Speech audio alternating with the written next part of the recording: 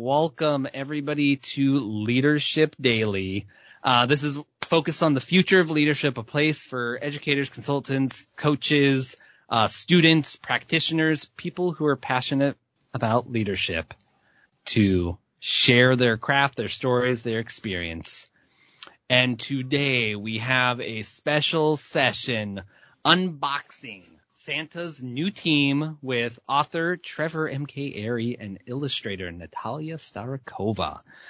So I'm super excited for this. Trevor, in fact, is a close friend. He's a mountaineer. He's climbed one of the tallest peaks in the 48 states. He's a expert in supply chain and sales and marketing for international companies of the likes of Philips and Amazon. He's a UW grad and also a grad of Gonzaga University's organizational leadership program. So super excited to have him today as we talk about Santa's new team. And I'm really excited for this book because it starts teaching leadership principles at a level that's accessible to everyone. Even I have a 4 and 7 year old, so I'm really excited for this. So without further ado, we're going to go into a little bit of a guided interview, and then we have a live audience who they have exclusive access to be able to ask questions and interact with a leadership expert, Mr. Trevor Airy. So I'm really excited, and we're going to actually bring up the live video feed now with our colleagues and friends, Dr. Adrian Popa, Mr. Bruce Huff, and we have doctoral student candidate, I believe, Katie Reginato Cascamo. So if I didn't butcher anything there, welcome everybody. Excited to have you. Thanks for having me. All right. So this is going to be just a natural conversation. We've all spent time together, so this makes it really fun. Trevor, I remember we were on Mount Whitney hiking on the trail, and you started talking about this idea. Yeah. And so tell us about the origin story of Santa's new team.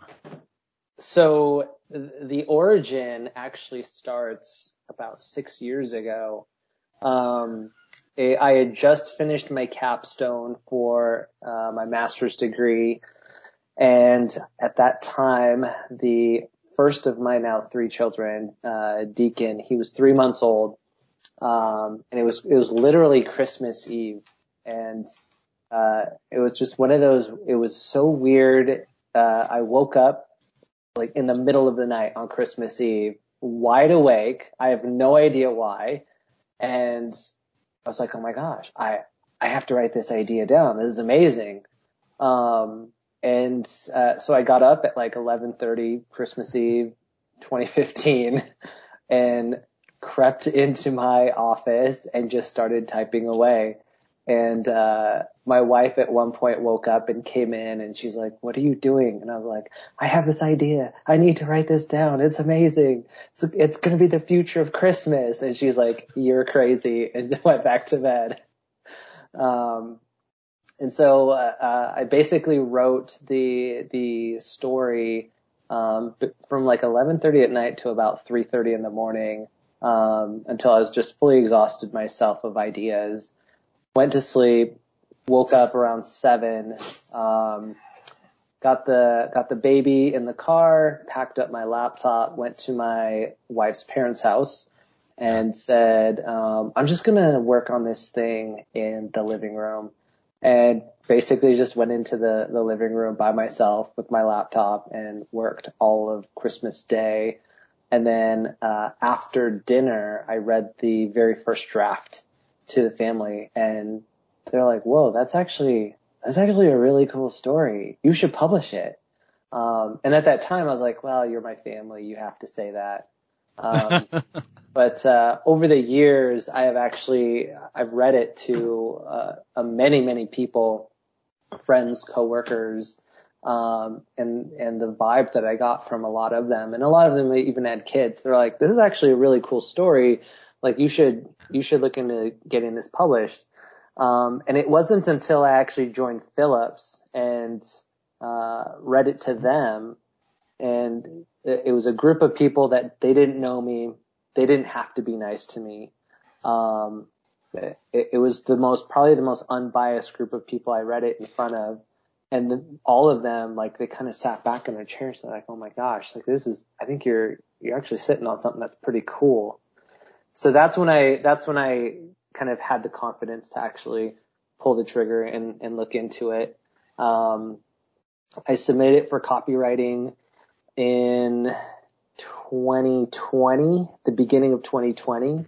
And I actually didn't even tell my wife that I did it. I just did it, quietly. And within 24 hours of it getting, the copyright with the Library of Congress, a publisher reached out and said, hey, we want to help you make this a real book, and bring it to market. And that publisher will remain nameless because I ultimately didn't go with them. I went with a different publisher.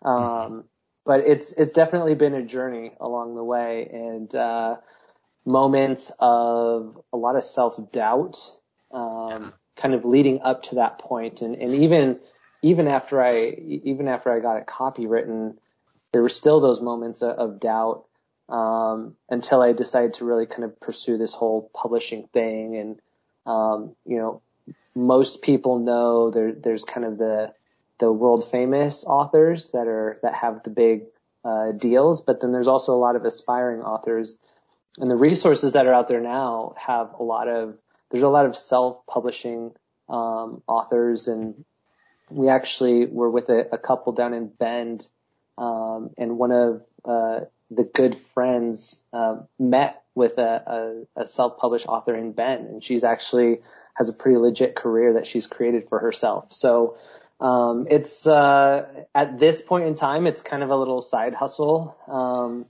But I have a lot of ideas. So this book, although it's kind of a debut book, the question that's been asked is, well, what's the next one? And so, and I already have the next one kind of, the plot is built. So I need to prove this one out. But once it gets proven out, then the next ones are coming. Wow. So. Wow. So Trevor, if I can just interject, first of all, congratulations. But also number one out of this whole thing is it's a good thing you just had, a baby at the time that you conceived of this, because otherwise you'd have been up assembling toys and not writing this story. And so, Exactly. The fact that your child was so young at the time, was a godsend. You'd have never been in the publishing business because it would never have been written. You'd have been assembling toys. Number two, you have the greatest in-laws in the world to allow you to spend that Christmas day sitting in their living room working on something and not paying attention to them. So exactly. you married great. I know you did that anyway. I married up for sure. And I think we can all say that, at least those are the men in the room here. But congratulations. And, that is a great story.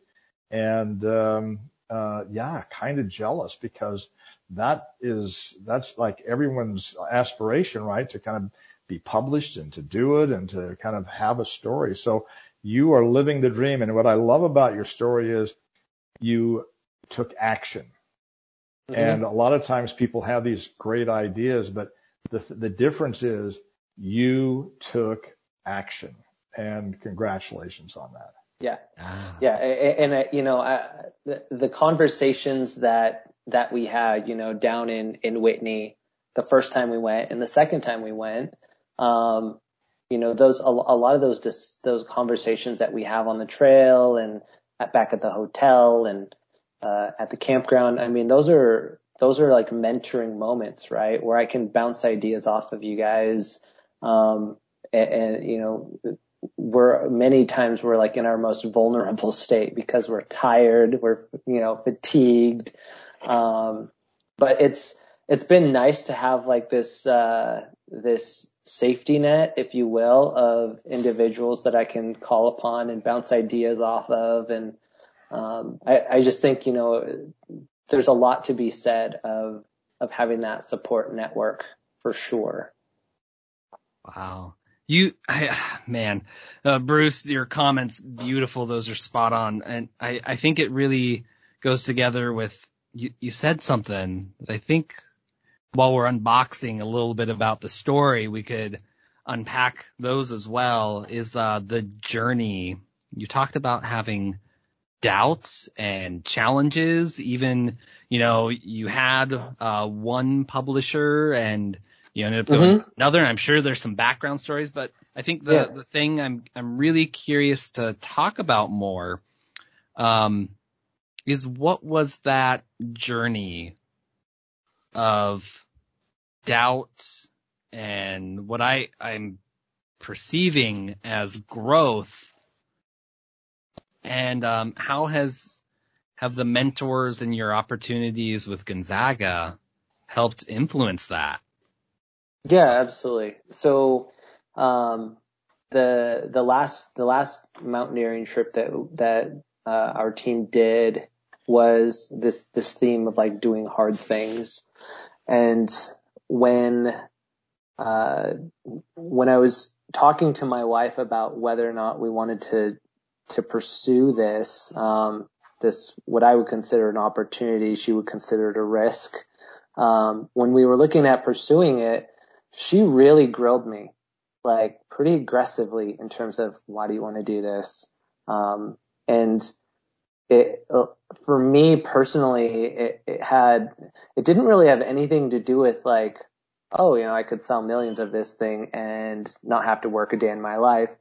Realistically, that's a pipe dream, right? What I really wanted to do when I originally wrote this book was I wanted to create my own version of a legacy for myself. When you look at like Clement C. Moore, who originally wrote the very first story of, A Visit from St. Nick, which is now called 'Twas the Night Before Christmas. When he originally wrote that, it was just kind of like this really cool idea that he wrote and decided to put it in a newspaper, I believe.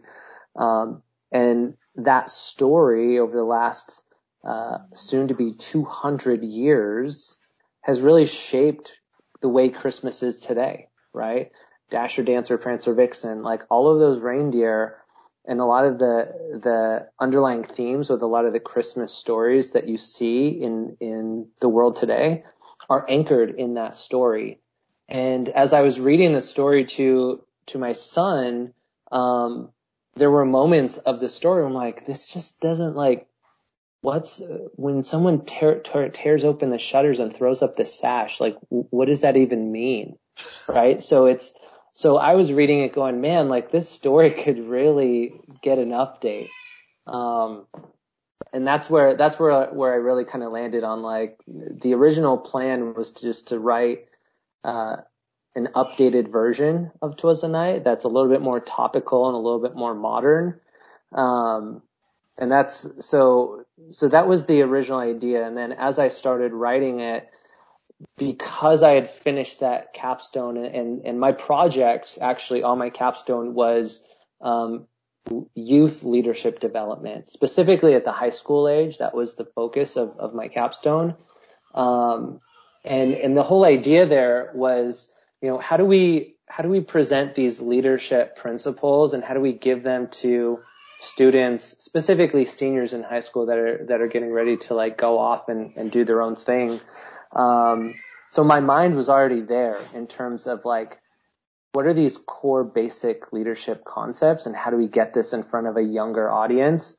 So it was just kind of the perfect combination of like my critical thinking brain was already in like youth leadership development, but I also had a brand new baby. And, so, I'm putting him to bed listening to the Twinkle Twinkle Little Star lullaby version of Wu-Tang Clan.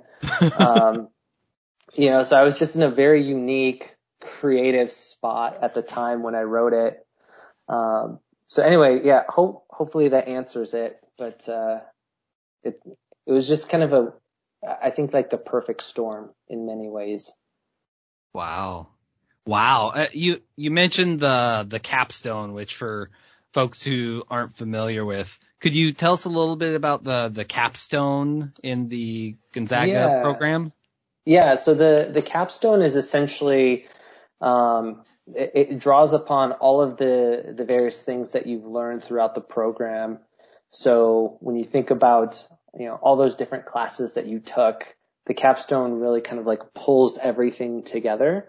And it's pretty much kind of a free form, you have to submit, hey, this is my idea. And then once that's approved, then you have to back it up and defend it. And so the concept that I went with is I thought of leadership as a language, where, you need to be able to flex your communication upstream and downstream. And that's really effective leaders can do that with relative ease. So that was the idea of the capstone for the youth program. As I said, if we think of leadership as a language, right? Foreign languages, that's one of the core requirements of college. Why not include leadership as an option? Leadership as a language as an option, right? Because in my high school, the leadership class was poster making for the football game. Like that's not leadership. That's arts and crafts. That's cheerleading. That's cheerleading. Exactly. Hey, Trevor, that's really interesting that you brought that up, because I think, one of the reasons that I even went back to school at an advanced age was to put language to concepts that I had lived as a professional. It's sort of like, okay, I've had all these experiences and started businesses and done these things and had this sort of intuitive sense of what leadership is and was, and had read and had studied and done it. But one of the things I was really interested in was putting language to it, because once you put words and language to something, then you can describe it, and then you can teach it, and then you can inspire others with it, right? And I think that's kind of what I heard you saying. And the other thing that I think is really critical here is that we live in a world today where words are being redefined. And this is an opportunity at a young age to define words in the context of leadership and the relationships of leadership that will help young people grow into that language, because you're defining it early, and that maybe those definitions will endure and be legacy and not get changed on a whim or a societal idea. It's something that actually has meaning, that is enduring and has legacy. So again, congratulations. I think that's a great part, I think, of what you're doing here. Yeah, absolutely. Yeah, thank you. That's I think there's a nugget in there that you both, I heard come out there, and the redefinition or the transformation power of leadership and leadership as a language. And I'm curious to talk about that a little more. Going through the capstone program, organizational leadership program with Gonzaga, like I felt like that was a transformation for me. Like it made such a huge impact on my life. I'm a former high school dropout, and the journey, meeting amazing people like you all, of course, too, and the mentorship and the having to put ideas into actions and learning to speak, learning to put words to the yearnings and feelings I think a lot of people have. A lot of people want to make the world a better place, right? But it's like, how? And so I'm curious, what are your thoughts on, the concept of youth teaching and leadership, and what can we learn as adults with this opportunity to transform education of leadership? Absolutely. I'm gonna jot down two things, so I made sure I remember to cover these.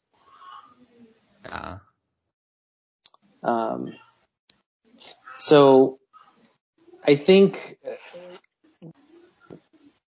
when we talk about youth leadership, I really kind of think of it as almost like stages in life. So,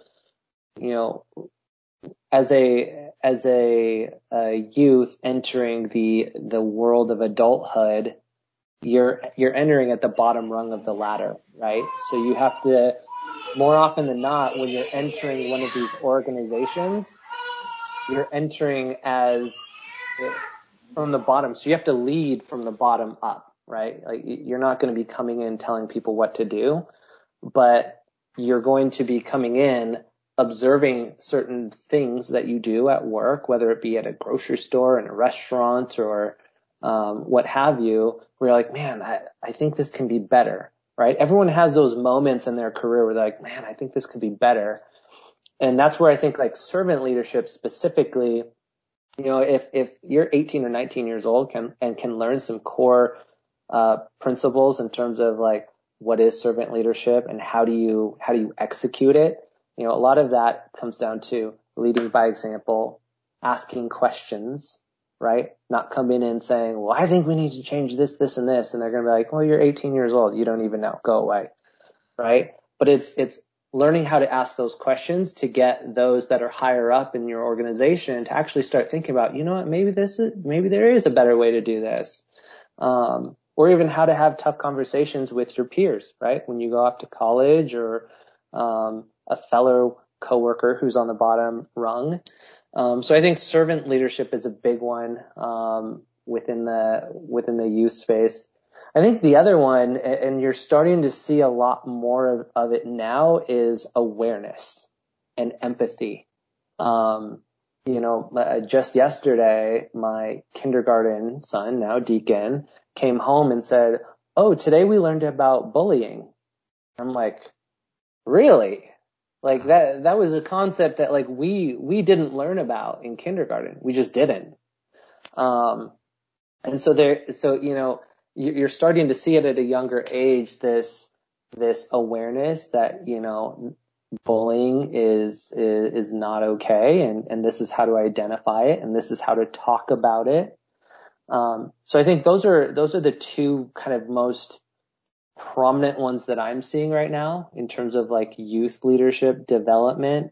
A lot of it's societal. But just that overall awareness and empathy is really exciting to see. Awesome. You're muted. Trevor, I only have seen a blurb on your book, and I'm really anxious to, by the way, have you show us some of the artwork as well. But the Christmas story from we certainly have the Christian basis of what the story of Christmas is about. My sense is this one is more of the mythology of Santa Claus and working together to make Christmas successful for boys and girls around the world. And maybe I'm wrong on that, but I think that's sort of the context that you're working on. And you talked about trying to get young people to think about leadership going in, and they say, gee, this could be done better, or this could be better. I think the one thing that people struggle with, especially at that age, is they're thinking about finance and accounting and operations and production and some of the technical skills, programming and coding and these things, which are all important skills for business. They're part of the production of what gets done in a business or in any kind of leadership or any kind of business environment.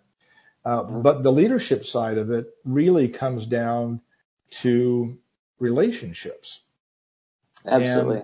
And so when you think about relationships, and people think of that as the soft part of business, and I always sort of cringe at that because they talk about the hard science and the soft science of business. the reality is that without the relationships, none of the other skills will help achieve greatness in an organization. You must create the kind of relationships and culture in that organization. And the culture in Santa's kingdom is pretty critical to this kind of to having a successful a Christmas event. And I'm really excited to read it because I just sense how the direction that you could go with this. I'm sure you have, but the relationships are so key, and I'm guessing that that's a part of what you're talking about in your book. Maybe you could talk about that for a second. Yeah, absolutely. So in the story, we'll kind of, that's a great segue, and we kind of dive into pieces of the story. So the premise of the story is that Santa's team of reindeer are getting old, and he needs to retire them and recruit a whole new team. The original story was written in 1823. So come 2023, they'll be 200 years old. That's a long time to be pulling a sleigh. So he essentially goes around the North Pole village and recruits various reindeer. One of the things that I wanted to make sure of is that the team is balanced with boys and girls. So we have four male reindeer, 4 female reindeer. And each one of the reindeer is recruited for a very specific reason, right? Like there's a skill or a talent that they bring to the team that's unique. And, collectively they create this well-balanced team.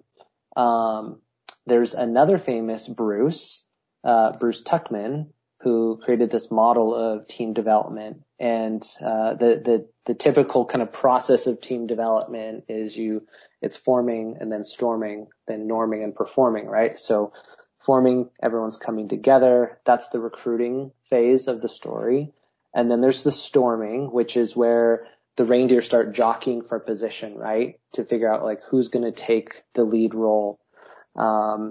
And then there's the norming, where everyone kind of comes together and starts figuring things out before performing, which is obviously delivering presents on Christmas.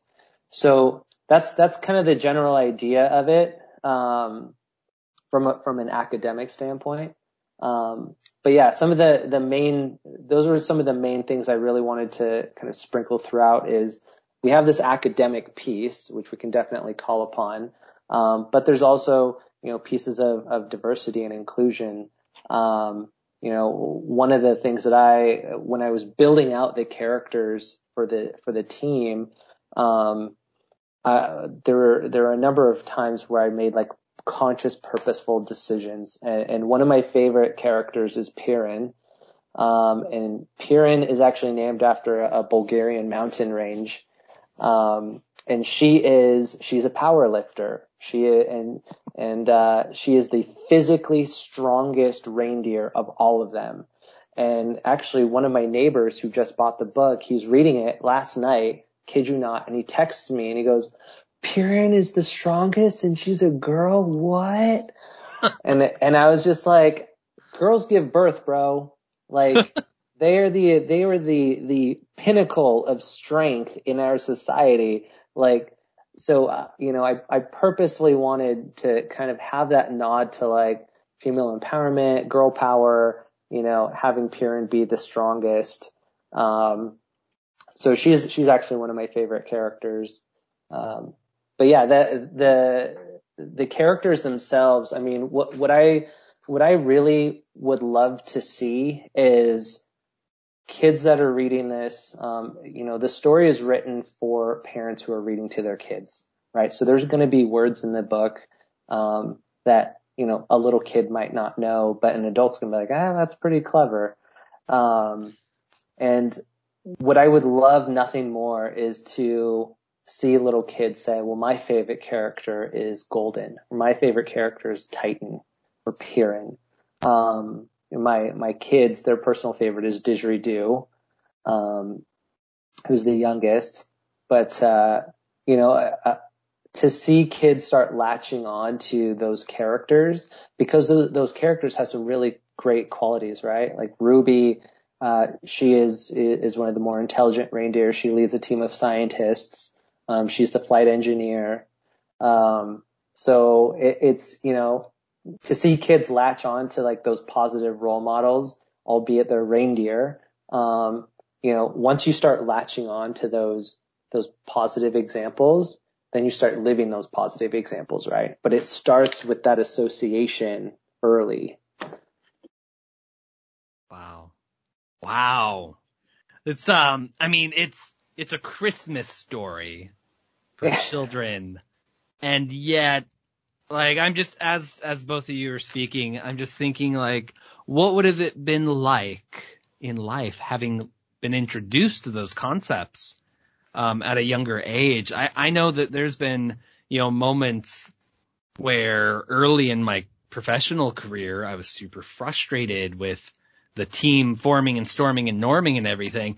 Because it just seemed like, why are we wasting time? Why are we not getting to work? Whereas now, like, I learned that concept, going through organizational leadership, and, and it's like, oh, well, no, this is just natural, right? Yeah. This is part of the process. Every time somebody new comes onto the team, those relationships have to, we have to refactor them and refigure out how we're relating to each other. And it's like, hey, this is the relationships that are important. And like, there's something I did big circles around it, was who's your favorite character? And I think that's going to be like one of the key things that I want to ask my children, because I'm going to get the book, right? So I know it's a little late at night, especially for those who have children. We have to tuck in. Before we go on to where folks can find out more, I just wanted to open it up to around the room. So for any questions that Adrian or Katie or anybody in the live audience has, just curious. It's an open mic, open chat. Show some pictures. Can you hold up the book a little bit? Yeah. So by the way, hats off to Katie for being thematic and wearing the red winter earmuffs. Oh, they're headphones. I thought it's so seasonal, Katie. Thank you. Oh. Yeah. All right. So let's see if you guys can see my camera here. So this is the opening scene. So it says the time had come, his team was getting old, to find new members, ones as equally bright and bold. And what I had Natalia do in this scene is really kind of create this very geriatric setting, right? So like the reindeer are using walkers. One of them is using a large candy cane as a cane. You don't want to get too much into ageism. I mean, present you got to take into account some of the present company here. And they're very, very old reindeer. You're a young buck compared to them. I'll show you one of my favorite. So this is Piran. So she's the power lifter here. And she's working out in the North Pole Premier CrossFit Center. So she's crushing it. And then this is Ruby. So this is the team of elves that Ruby oversees here. It's like a large chemistry project. One of the really cool things that I will show you is North Pole University. So right here. And you'll see down here, established 1823. That was a nod to the original story, right? So there's little things throughout the book that I kind of acknowledge the original story. So I think that's important to do. Tell us a little bit about your illustrator. Yeah, so Natalia Starikova is, she's actually a professional illustrator full-time. That is her job. She is incredibly talented. She is a staff illustrator, so she's actually like held on permanent retainer with the publisher, Friesen Press. And so this book was actually, I started working with Friesen last year, and because she was in such high demand, we ended up pushing out the launch of the book to this year. Otherwise, we would have gone live last year with it. So she has a very unique skill set. It's a very whimsical type of illustration. And with children's books, you live and die by the illustrations. I mean, the very first time I read this story to my kids, it was a Word document that I had just like printed out, and I read it to them. And I was so excited. I'm like, okay, Deacon and Dylan, like Daddy's going to read you a story he wrote. And so I read it to them, and they paid attention the whole time. And I was like, so what did you think? And Deacon says, there's no pictures. Right? And so at that point I was like, okay, now I know what matters to kids. But what was interesting is, that the books that the younger kids really latch onto, it's those illustrations, right? It's the vibrant colors, the whimsical settings. That's the stuff that they really latch onto. So that's why I was like, you know what? I'm going to wait for the illustrator that I want to be available. I don't just want any illustrator. And I'm glad that I waited. So it was kind of a lesson in delayed gratification for sure. And I think it panned out pretty well. So you can find a lot of her other books that she illustrated. They're also available on Amazon. And some of her stories also have other messages too about like, being proud of who you are and stuff like that. So yeah, it's pretty cool. Yeah, she's very talented. Awesome. It's a good little show and tell there. I can't wait to get the book, in fact. I just wanted to, Adrian, Katie, did you have anything on the top of your mind, any questions, before we go into where folks can find the book? Katie, sure. You first. You suggested characteristics of servant leadership, awareness, and empathy. Our family celebrates Christmas all year long. What elements of your story can be built all year long? Oh man. Wow. That's like a professional question. Holy cow. Put me on the spot.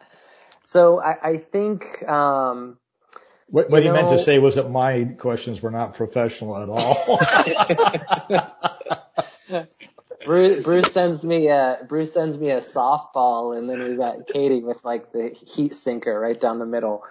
So I think, if for the family members that wanted to celebrate this, story or use this example as a year-round kind of thing, you've got Santa, you've got 8 different reindeer, you've got elves. One of the elves is actually also a coach, right? Piran's coach in the weight room.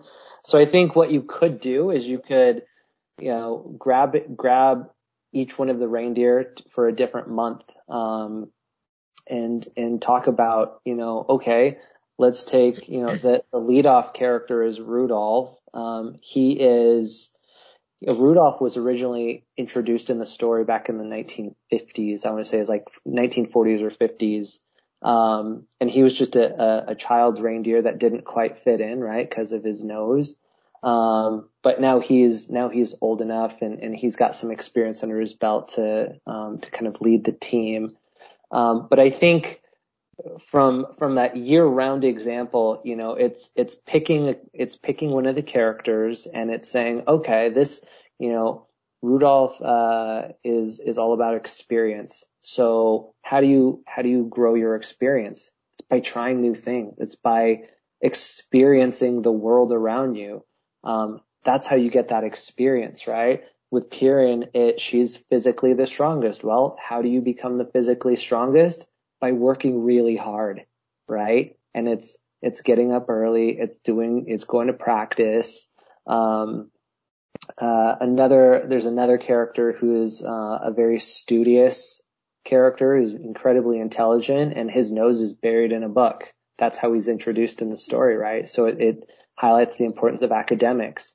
So I think each one of the reindeer given their talents and their personality, you can pick those as themes for each month. And at the very end of the story, I actually did biographies on each of the reindeer, which was a super late addition. When I originally wrote the story, I came up with the names and for very purposeful reasons, and the characters are alive in my brain, but maybe not necessarily to the reader. So in talking with the publisher, they really encouraged me. They said, you know what, let's create a little biography section on the reindeer in terms of like, what are their strengths? Why were they recruited to the team? Right? Kind of provide that additional context. And I think, so between the characters in the book, I think you could probably land on 10 solid months. And then those last 2 months, I would encourage the kid, your child or children, if you had to make your own reindeer, what would the strength be for you? Right? Like, what is that talent that you would bring to the team if Santa needed to recruit an additional reindeer? So, I think we just developed a website, to engage children into this book. So I think you just created that whole concept of the year-round, create your own reindeer. I think you've got an interactive digital platform being formed to help Katie with her deal. By the way, how do we get adopted into Katie's family, who celebrates Christmas all year round? That's epic. That's what I wanted. That's awesome. Good for you, Katie. That's like the coolest family ever. Yeah, we actually have a website. So I will, I'll see if we can put up a section on like how to engage with children and some of the questions that you can ask your kids after reading the story. I think that's a great idea. So we'll add that to the website. Give me through the weekend and we'll get something up on the website. I think that's really cool. Hey, by the way, just that you talked about recruitment, and that is maybe one of in an entrepreneurial business environment, especially, but in every kind of business, whether even NGO, recruitment is really the number one thing. To recruit people who will help create the right culture for your organization. And that story just lends itself perfectly to that, because Santa, he wants the right culture, right, for his organization. And recruitment is, in the real world, huge. Number one thing. If you can't get recruitment right, it's going to hurt you. And you have to take the time. You have to be focused, and you have to be intentional about how you recruit. If you don't do that, the rest of it's not going to matter. I cannot overemphasize recruitment enough. And it sounds like that's a key part of your story, which is awesome, because that is a key part of success in any business enterprise or any enterprise. Wow. Absolutely. Yeah. I mean, one of the books that we read in the program was Good to Great, right, by Jim Collins. And he talks about the importance of recruiting, getting the right people on the bus, or in this case, getting the right reindeer on the sleigh. So, I think that's, it's super important. I think, Bruce, you nailed it. And hopefully this story is kind of a fun, creative way to teach your kids about how to recruit, how to associate with the right individuals in life, right? How to find the strengths in others, and have a real true appreciation for the differences that others have. Yeah, that's awesome. Like, I want to make sure to give Adrian time for the mic here. He's been waiting patiently before we get too late into the evening. So Adrian, you've got the mic. Trev, first of all, kudos to you for the existential courage to move forward. You shared a concept with us on the mountain. You sat in discernment. You heard our feedback, our awe, both ours and your colleagues and your family and so much.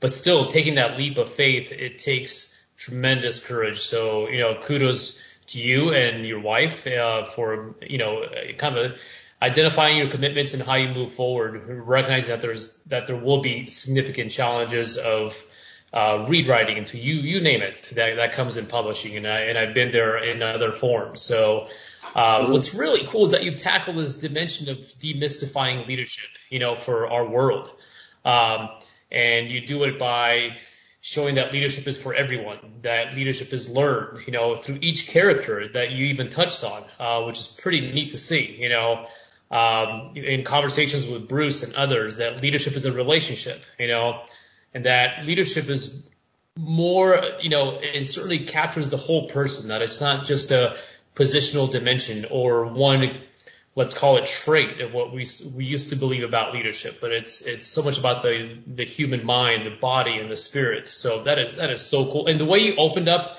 just your conversation is about legacy. So it's not that, someone is being replaced, but the importance of legacy and the importance of storytelling and the significance of that to the new team, to the new generation, and what that conveys is critical. In the same way that, a sequel for your book can be Santa's new remote team, given our current context of our world, and they're trapped in various parts of the world, and they can't, they have to Zoom, for instance, and still deliver packages and work together, and the chain supply is just trapped in Long Beach, on the ocean, so how do you make all this happen, so your creativity, the way you're moving forward with that is just beautiful. So I think it's already a gift to us, and I can't wait to see how it will be for everyone else. So.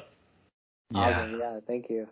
That is just beautiful. So I'm going to make sure to switch over. So folks who are curious to get the book, I'm thinking this is something I could actually use with students, not just children, right? So we actually have a few different places where you can get it. In the chat, on the social media, there's also a sponsored link. I want to make sure to point it out. You don't have to use that. But that actually supports Leadership Daily, a small percentage of the Amazon. And there's also Target, though, Barnes & Nobles. It's on digital copies with Kindle and Google Play, and you can get it from the Friesen Press website. If you're looking for those links as well, they're at www.legendarycreations.com. And so I just want to point that out there. And Trevor, this was just monumental. I have so much to think about, and you captured something that, the future of leadership is so much more than what we thought it used to be in the past, right? Relationships, the team building, the recruitment, teaching everybody the capacity. And I'm just super excited. I'm probably going to be reaching out to you plenty of more, so we can talk about leadership. And just on that note, I want to say thank you everybody for the live listeners. We've got folks on Twitter and YouTube and Facebook. So that's fascinating. That's awesome, right? Right on. And we'll make sure to put the link in the chat. And of course, you can find them at Target or online if you search for it. Santa's New Team by Trevor M.K. Airy. So check it out, everybody. And for everybody who joined in on the live session, thank you. It's always good to talk leadership with you. Awesome. Thanks for having me, Kyle. Have a good one.